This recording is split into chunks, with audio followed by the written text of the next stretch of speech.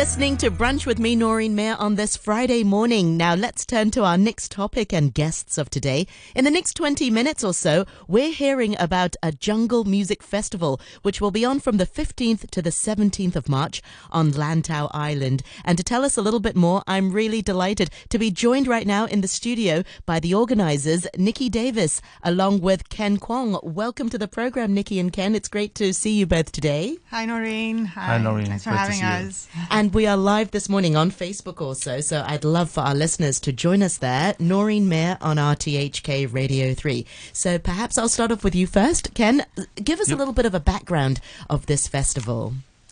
All right. Actually, the festival just come up with the idea with the festival for everyone, right? And then another idea is why not? And all are welcome, because after the pandemic, we know that we need some event that just makes people more happier, and then we need the visitor, we need more tourists to come to Hong Kong, right? And so we would like to attract more people who come from different culture, taste in music and language and self-expression and even age and even seasonality, right? So that is why we call it welcome. We all are welcome to the festival. Yeah, this is our idea. Yeah. And your timing couldn't be better, because the government is all about promoting these mega events and bringing events that bring people together. So what sorts of music will this Jungle Music Festival have, Nikki? Yeah, so the festival is really designed to be diverse, and it's really about building community and, you know, bringing together the local community with the expat community, and that's why Ken and I are working together to really try and make this something which celebrates the diversity of Hong Kong. So in terms of the music that we are playing there, we've got everything from live bands to electronic music to Afro beats. It really is going to bring every aspect of Hong Kong out. So yeah, maybe I'll share with you how we went about booking this. So when Ken first came to me, I saw this as an opportunity to leverage my experience in diversity and inclusion, which is my career, and bring this into something which is fun and is really going to bring Hong Kong alive again. I was going to say, Nikki, I love guests like you who have one sort of day job and then something completely unexpected to come about and to have you on the show again. So yes, thanks for having me back. So when I started to build the lineup with Ken, there was some already there. Like Chung Chau Waves was actually the first people that put together some of the live bands. People like Mary Jane and the Gang, Shum King Mansions. Those artists were already lined up, and that gave me some bones to then build more diversity around this. So we've got an amazing lineup. That's been something which I'm extremely proud of. You've got the poster. Can you hold it up for our Facebook? Where is the camera? So this is so it's right here. So we've got some of the OGs. People like Bunker are playing there, AKW and Magnetic Soul. We've got lots of new talent, which I'm really proud to bring those guys in. Wits End and Steel. They've got very diverse lineup within them as well. James Thompson is a new DJ who I think a lot of people are going to be blown away with. Gargoyle Girlfriend is also brilliant. And then the regulars that we see on the scene, Angelica, Chris Perkins, Changa, A Squared, Mengzi, as well as some of the collectives like House of Circuit and Get Groovy. And as I said, the Afro Beats guys who I first saw at the Gay Games, taking the stage again, the Afro Seas and Global Natives. They're such high energy, and they're going to be bringing their surprise dancers along as well. And I want to do an announcement. Can I announce something? Yeah. Go for it. So we have two additions to our lineup, who are not on the poster, two late additions. One is Sammy V, who is a well-established Hong Kong talent, is going to be here. She's going to be playing for us. She's just incredible. And the Ferals are also joining our lineup, a live band who have been put together by Chris B, a Hong Kong legend. Absolutely. I hope you know who that is. We love Chris. And we're delighted to support the Musicians Foundation, which is set up to empower musicians and inspire community, which is exactly what we want to talk about. And yeah, hopefully we'll be able to get the Musicians Foundation the profile up, because they supported so many artists during the pandemic. With the mental health support. So we're just delighted to have Crispy and the Ferals on the lineup now. So hopefully people will come and join them and support. That's fantastic. And it sounds like there is really something for everyone, all types of different bands, all types of different DJs also. And you mentioned a great point about over the pandemic, you know, we saw that there were fewer live music acts, and so the mental health of musicians really suffered. And so it's a great opportunity for all of us to see some of these musicians again and to watch them live in action. Is this the first year that this Music Jungle Festival is going on, Ken? Yes, of course, this is the first year. And then, well, I hope that this is not the last year, right? You'll be back again next year talking about it. Hopefully, right? And then after this event, hopefully we can have another one a few months later. Yeah, and then to put more element into the festival, and then to make more visitors to come to Hong Kong to enjoy there's a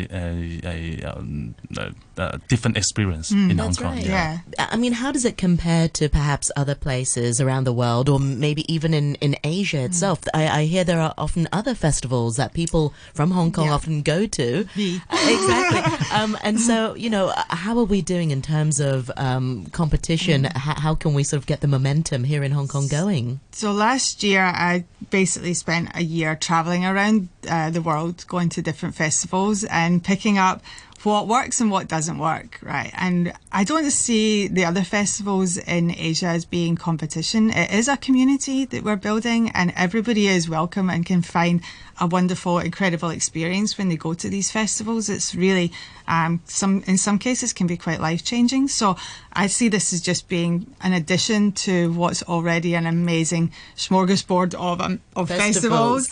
And I think that what's unique about this one is the location, right? Our location is set in an iconic Hong Kong location. When you talk about Hong Kong, you talk about the mountains and the beach and how accessible everything is.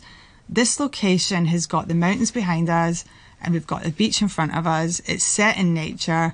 It's just stunning. And I think it's easy to get to. You go to Chung Chau.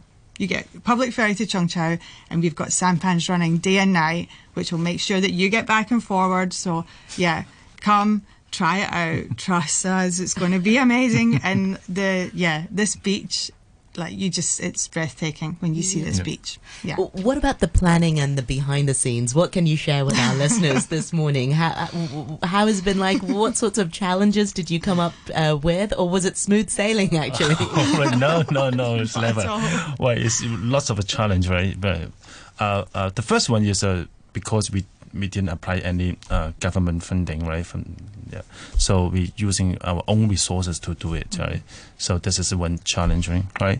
The second one is because the location is really far away, and then we need to get the fresh water because the village didn't have the water supply from the water department, right? And the villager is using the stream water, yeah. So we need to get the fresh water to entertain all the visitors, right? So wow, this is a real sort of in the nature experience. Yeah. Well, jungle. Yes. Yeah. Fortunately, we got some of the sponsors. Yeah, from the company. They can supply us some fresh water. So you actually have to transport physically the fresh water. Yeah. Wow. Yeah. So and generators as well. Of course, for the electricity. Yeah. So the location has been one of the biggest challenges, but also it's a labour of love, and we want to make this work. Yeah. Why were you so set on this location? And just what Nikki says, this is really great location for and it's people worth all and it's in a location where it's not going to be impacting other people in the surrounding area. You know, the way some of the other festivals, they have to worry about the that. Traffic this location is it's its own unique space, and everybody can just find a bit of nature that they can enjoy themselves and the type of music they enjoy, because there's lots to choose from. I'm so glad you stay overnight. And as you well, can stay overnight. Oh, Yeah, we've set up some glamping tents. So this is one of the things we noticed the government are thinking about glamping. Well, we have glamping, and we're considering, if this is successful, we want to have this as a permanent spot where people can come and stay over and see this part of Hong Kong, which has disappeared off of people's map for a long time, and now we're putting it back on the map. Yeah, I mean, one thing during the pandemic is that hiking, and people really enjoyed being in the great outdoors and in nature. So it's really amazing how people have gone back to their quote-unquote normal lives, but now it's really a chance for them to get back into the nature. What other challenges did you encounter then, Ken? Well, the other challenges that we still need more volunteers to come to help us, right? Volunteers and ticket sales. Hong Kong always decides at the last minute to do things that people, you can't plan anything here, but we're just trusting in the process, and that we're going to see the people who are meant to be there will be there, and they'll have their minds blown. I hope that the people will appreciate what we did for the festival, and then what we did for the tourism industry, to get more people to come to Hong Kong. As festival goers, what did you sort of see in other places that we can also incorporate in Hong Kong to make our festivals stronger also? So the things that I really love is the sunrise sets. I think when people are there for sunrise sets, so we have Hugo Lau, who's going to be doing an amazing sunrise set. I think also people that have taken like the clubs or restaurants and bringing those into different areas and expanding their own musical experience and taking some chances. We've got people like Lai Lai and Ching Yi, who are local talent here, and they're going to be bringing their experimental and their new approach out into a completely different environment. So hopefully that's what's going to be the exciting things that we'll be seeing, like new barriers being broken, and people really enjoying nature, which is something that we don't see very often here in Hong Kong. What about in terms of food? Will people be able to bring their own sort of picnics along also? What do you think? We actually have an amazing lineup of food vendors. Part of the festival experience is always the type of food. So you really had to go through all the logistics of bringing food, water, vendors, and shelter. And we've got some exciting new brands for like some of the drinks that we have. A spiked Hong Kong tea is going to be there, and we've got a tequila company, which is a very, very, very exciting brand. They're going to be there too. So it's we hope we thought of a lot of things, and then hopefully people will feed us back and we'll do more in the next edition. But this time we've thought of a lot of exciting things for people to do. We do have some activities too as well. We have the bubble football and which is I really like it. He really likes the bubble football. Well, because I think it's a really funny game, right? So describe it to some of our listeners who may not be so familiar by bubble football. People are inside a big inflatable ball, and then they kick each other around. And we have yoga as well, and we've got some face painting and everything. So bubble football.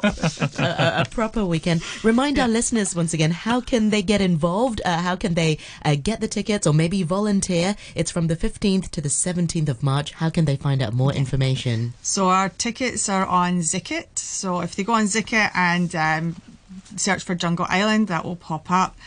We have posters all over town now, so we can go and scan the QR code. We're looking for volunteers. The QR code for volunteers are on there as well. So if you want to come and help out and experience this and get a ticket for yourself, then come and do a couple of hours with us.